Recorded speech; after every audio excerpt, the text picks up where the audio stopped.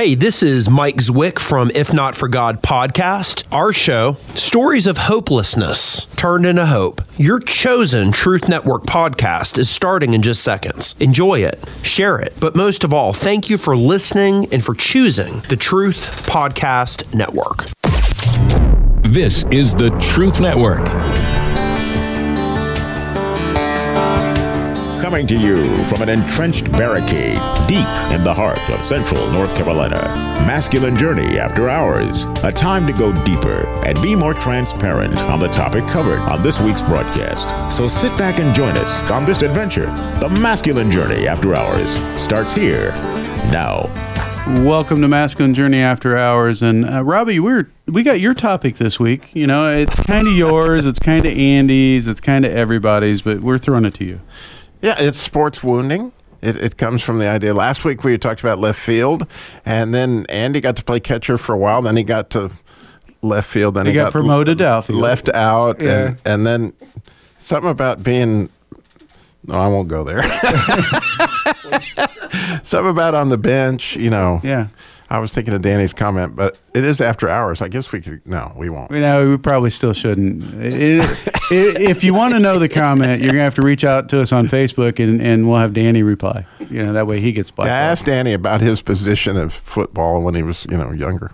Yeah, it's just a question. Come to boot camp and ask him. Yeah, that'd be a great thing. Well, when we left the regular show, we'd shared some of our stories, and then we really kind of were mean to Harold. I know that's a surprise to you that we picked on Harold, but we said a whole bunch of stuff about the story he wanted to share. Whether it was true or not, we don't know, but we didn't let him respond. And so now we're going to give Harold a chance to respond to his sports wounding, not radio show wounding. And we talked about his skirt, and no, it wasn't Jim Graham. It wasn't Jim. No, he didn't see her. He's a Carolina girl. We do know that. We had to get that in, Jim. Sorry. Well, actually, my tennis story is about a wound that I got, but it turned out good. In 1960, I was a freshman at Auburn, and I had a couple of really good friends that were going to teach me how to play tennis. One of them had a high school classmate who was not a friend of mine, and he became even less so as the semester progressed. Because I was just trying to learn. I didn't even have a racket. I had to borrow a racket to try to play. And he would smash the ball through my face and just laugh like crazy. Well, my temperament didn't deal too well with that kind of treatment. So when the quarter ended and I got home, I put my bags down and I asked my mother if I could borrow $20.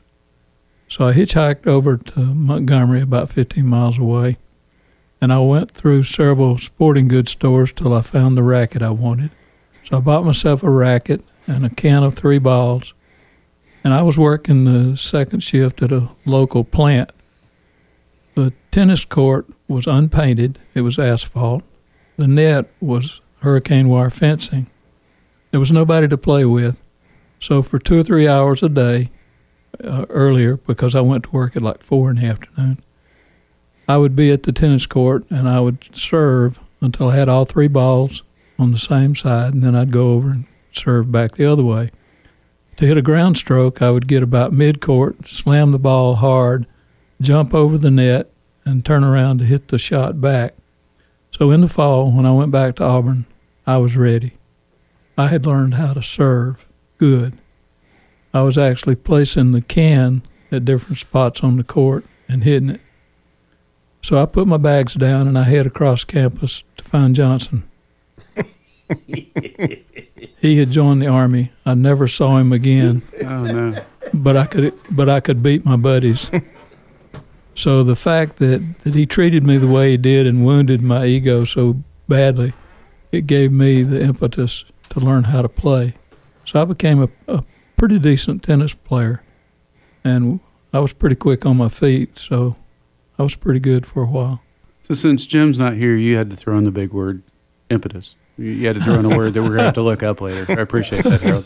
And I have seen the Flintstones, so those balls must have really hurt because they were made out of stone, I think, at that point, weren't they? Well, thank you, Harold. That is a great way that story ended. You know that, and it still continues with pickleball today, right? I mean, it's some of the stuff we learned in tennis, you probably allows you to play. Yeah, the Lord's been good to me.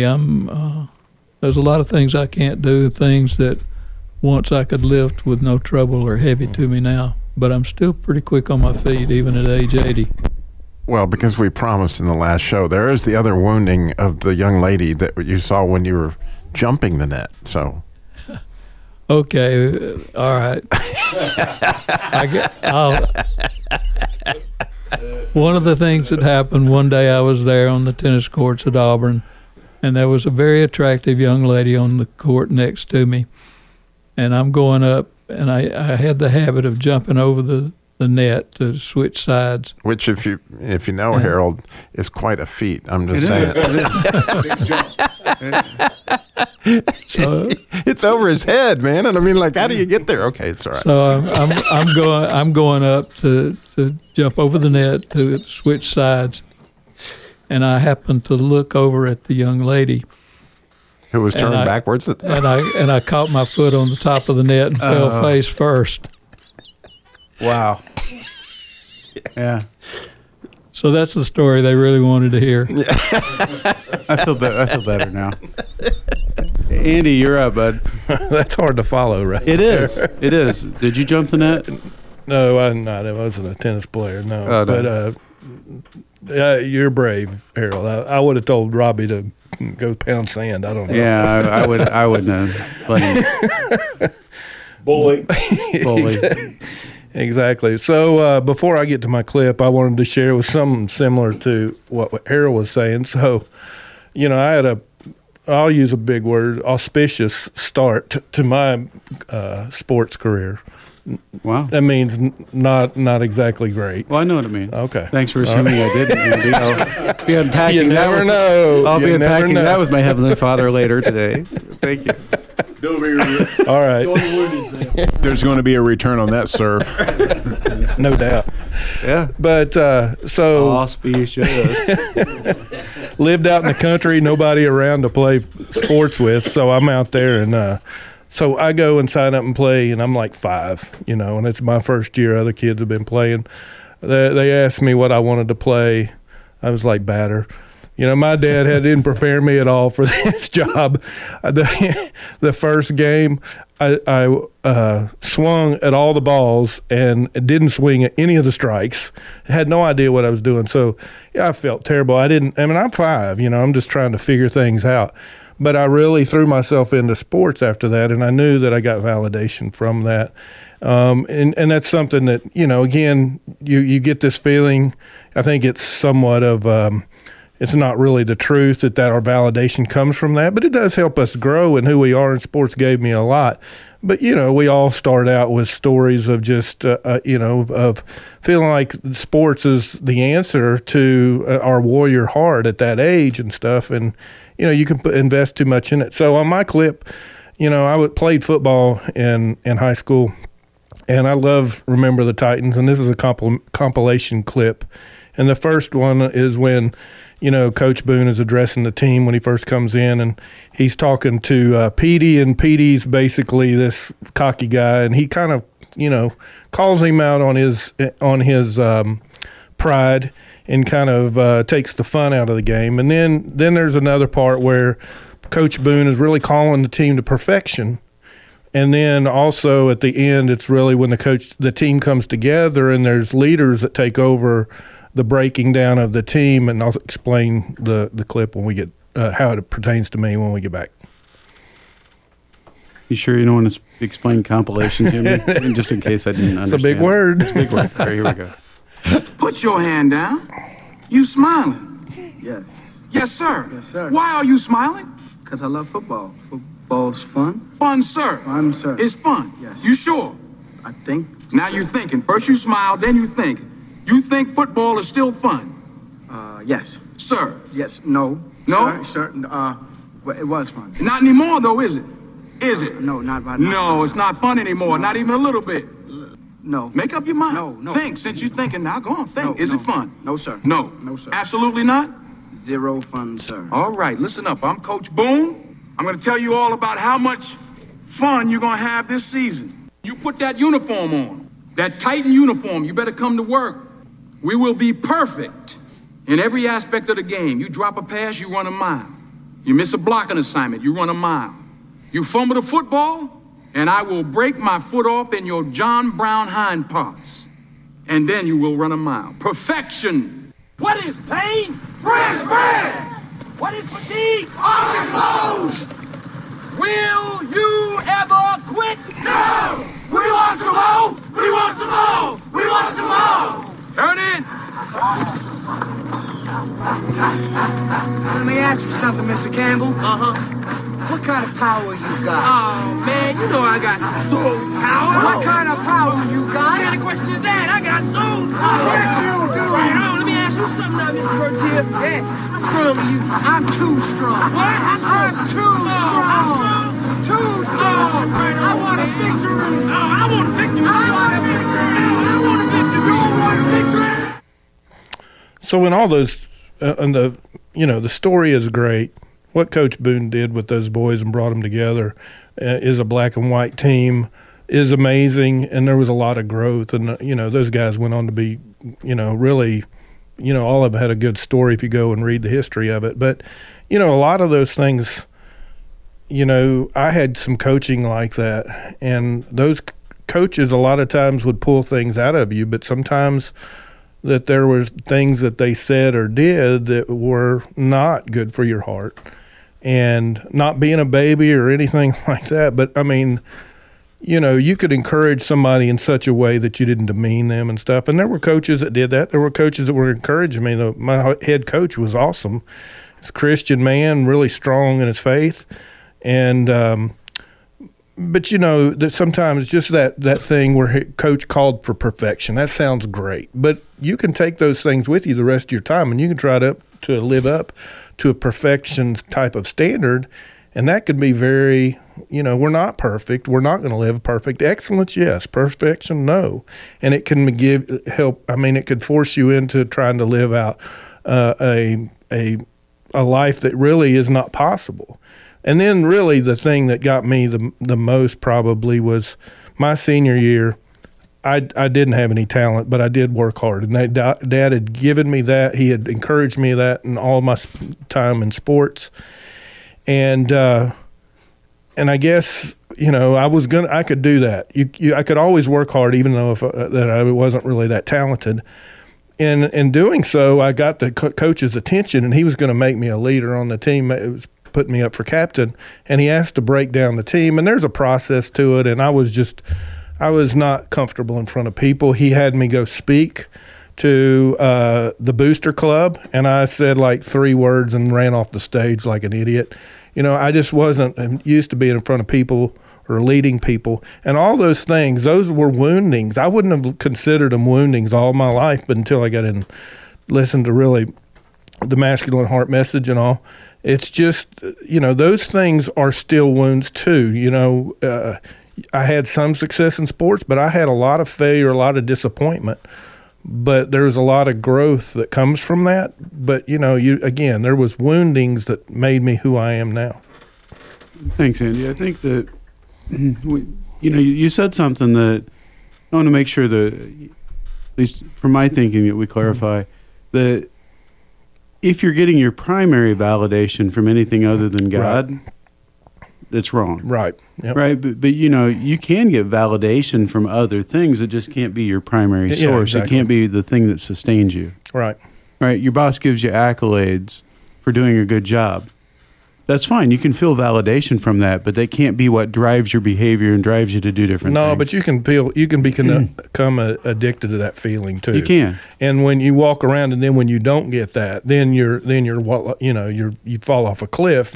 And that's the way I lived a lot of my life at times. So, again, that's part of the wounding. Part of it's so good to understand kind of what was going on there now, because I sure as heck didn't understand it.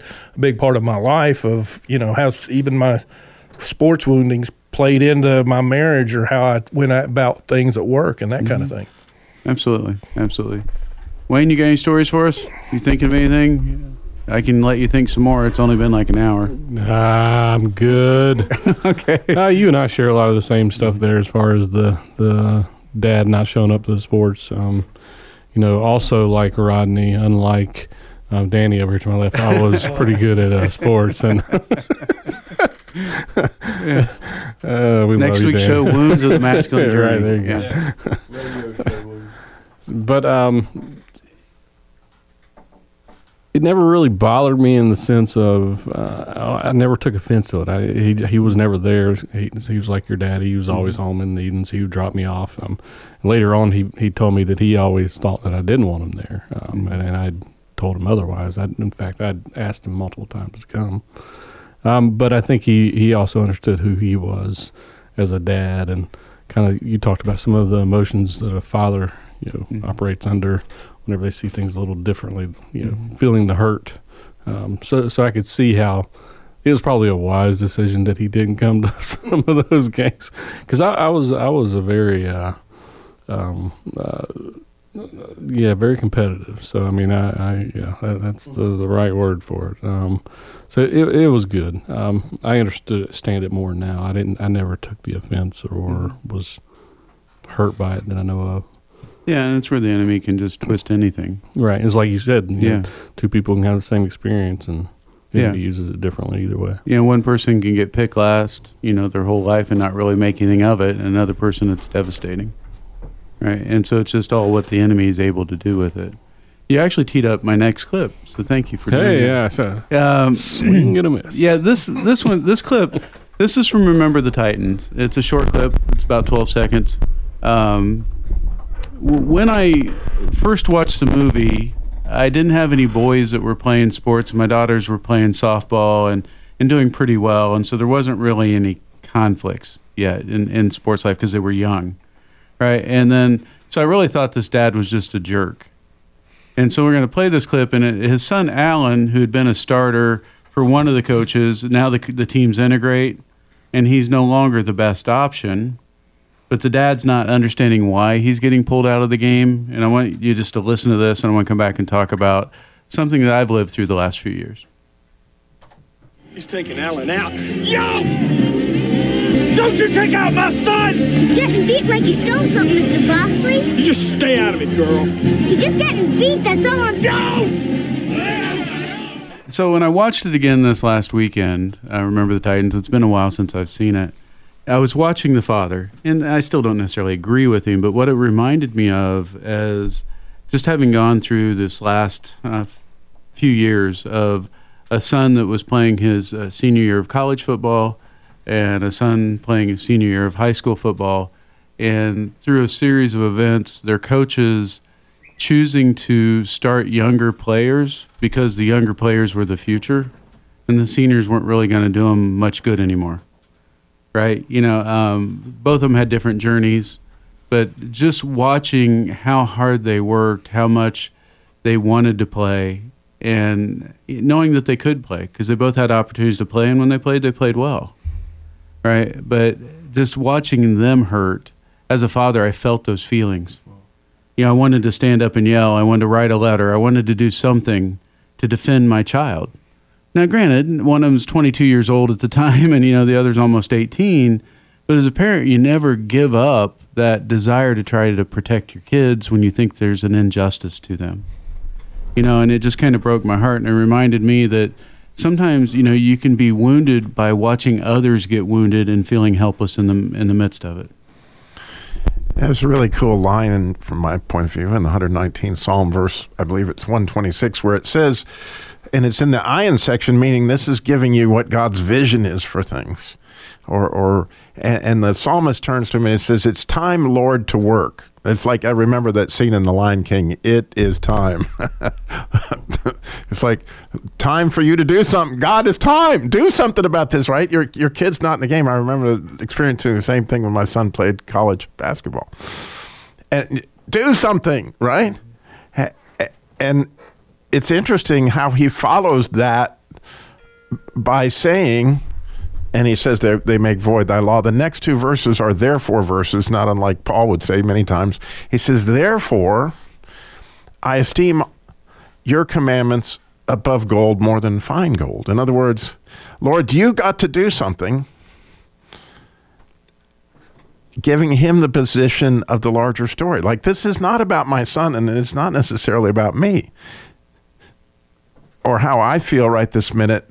It is to some extent about how I raise my son, how he sees his father as God and all this, but how do we get this picture back to the right picture of what is the larger story here? What is going to matter 20 years from now, 30 years from now, from a standpoint of the larger story? And then after he says he esteems the commandments, in other words, I'm going to do what I can do. And then he says, I esteem all thy precepts concerning all things to be right, and I hate every false way. So what he's saying is, you're going to show me through prayer and through studying your word what the right thing is to do in this situation. And often you find yourself on the bench. You're in the stands, and your heart is screaming, God, do something. The cool thing is, if you think about it, if you have that mindset, you're asking God to get involved, and then opening it up to, okay, God, give me an interpretation of what it is that I would do that would be the right thing under these circumstances, which I don't understand, because it is time. It is time to do something. Danny? I was just reminded of everybody was talking about their fathers not being there. Dad was at every practice, I think, in every game in my lackluster baseball career. And one of the things that over the years God has shown me is that I thought I was disappointing him because I wasn't, and that he wouldn't love me as much. And therefore you put that on the father as, God loves me, but I've just disappointed him so much. And so it does do that eclipse thing. And, but I know now that, Dad didn't love me less because I wasn't a baseball player. He loved me because I was his son, in whom he's well pleased. Yeah. I was thinking earlier, Harold, when we were talking about Jim not being here and he can't defend himself, has he scheduled with you the pickleball thing that he, on the air, challenged you to a game? I'm just wondering if he's ever stepped up and said, hey, let's go ahead and get that scheduled. No, we don't have it scheduled. No? Has he even brought it back up again? No. Not once? No. So am I hearing that you're calling him out for a challenge now? Is that what I'm hearing in your voice? I'll play when he wants to. Okay. Are we going to pad the court and especially Jim's side? And he's going to wear a helmet. Okay. Yeah, just to protect his head in case he falls. Yeah. Again. Yeah. No, we miss you, Jim. We wish you were here, and we'll see you next week, God willing. But guys, we've got a few more minutes left. Anything you want to chime in on the topic? Rodney, it sounds like you got something. I think that Wayne was saying you have something. Oh, sure. I'll make something up now. Well, won't thank you. Yes, you will. I can pose for a little while.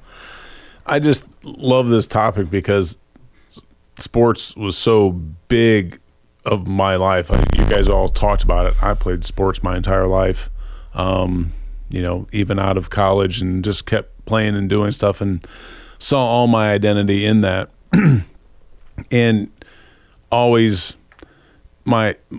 the wounding in your non-sports life, of not being important. So I just kind of always said, well, if I really try hard, I could be even that much more. So then they'll expect even more, and I can't live up to that. So I'd only try enough to be so good and not go above and beyond. Because in every sport, I look back, I'm like, oh, I could have tried so much harder and done so much better. Mm-hmm. But I just had some natural gifting. It was fortunate, and then a lot of people look at that and say, well, why didn't you take that and do something with it? And I saw other kids, outwork me. Like I'd have looked at Andy and said, yeah, he can outwork me, but I got the talent because I was a big fish in that small pond. Mm-hmm. And when you're going through that, you keep looking back, you're like, oh, man, I could have done more. I could have been better. You just keep putting yourself down. The enemy always finds a way, whether you're good or whether you're bad at something. He's going to find the angle. It's going to find, oh, this is how I can hurt him. This is how I can wound him. And Robbie, you made the point, before the show we were talking that maybe sometimes it's harder on the kids that are successful. in sports? Yeah, because, for so many of them, my son was also very gifted at playing basketball, and oh my goodness. But what happens is it becomes their identity, as you describe. And, at some point in time, I love the way Randolph Childress put it. It's a brilliant statement he made to me one time when he was talking about his radio show was, you may love basketball, but basketball does not love you. It'll take everything that you have to offer, and it will give you back nothing, because it is, in fact, an idol. Right? There's no life there. There is life in God, and there is life in, like, when we see the movie Hoosiers, think about it. What was the life that was there was the team, right? It was the relationship between the coach and the shooter and Jimmy and everybody, getting to this point of coming together in unity. But basketball itself, man, it's a dangerous thing. Yeah, and you see, you've seen over the last, probably 5, 6, 7 years where athletes, especially in pro football, will get out of football and then they have no identity after that. And some of them, unfortunately, have committed suicide, turn to other things, and it is that problem that when you take that getting my value, getting my identity from this, and that's all you ever have, then what happens when it's no longer available to you? You're no longer good enough to play. You're no longer wanted. You're no longer, have what it takes. At that level, you're just left with a bigger hole. But the good news is that all those, whether that you're the kid that couldn't play or the kid that played well, it's all seemed to be designed to push you back through enough pain to look to God for the answer. If you'll go there. That's the whole thing. It's right. Designed to do it, but you have to be willing to take that risk and step into that place. Right? You have to say, okay, God, I'm going to walk with you into this valley of pain, even though it's going to hurt. And I know it's not going to be fun, but I do know that when I come out on that other side, it's going to be so worth it. Right? And trust and take that faith journey with him and step past your fear and further into faith. We just ask that you ask him this week, what can I do to step closer to you, step further from fear, and walk in faith with you. We'll talk with you next week. Harold calls it net gain. This is the Truth Network.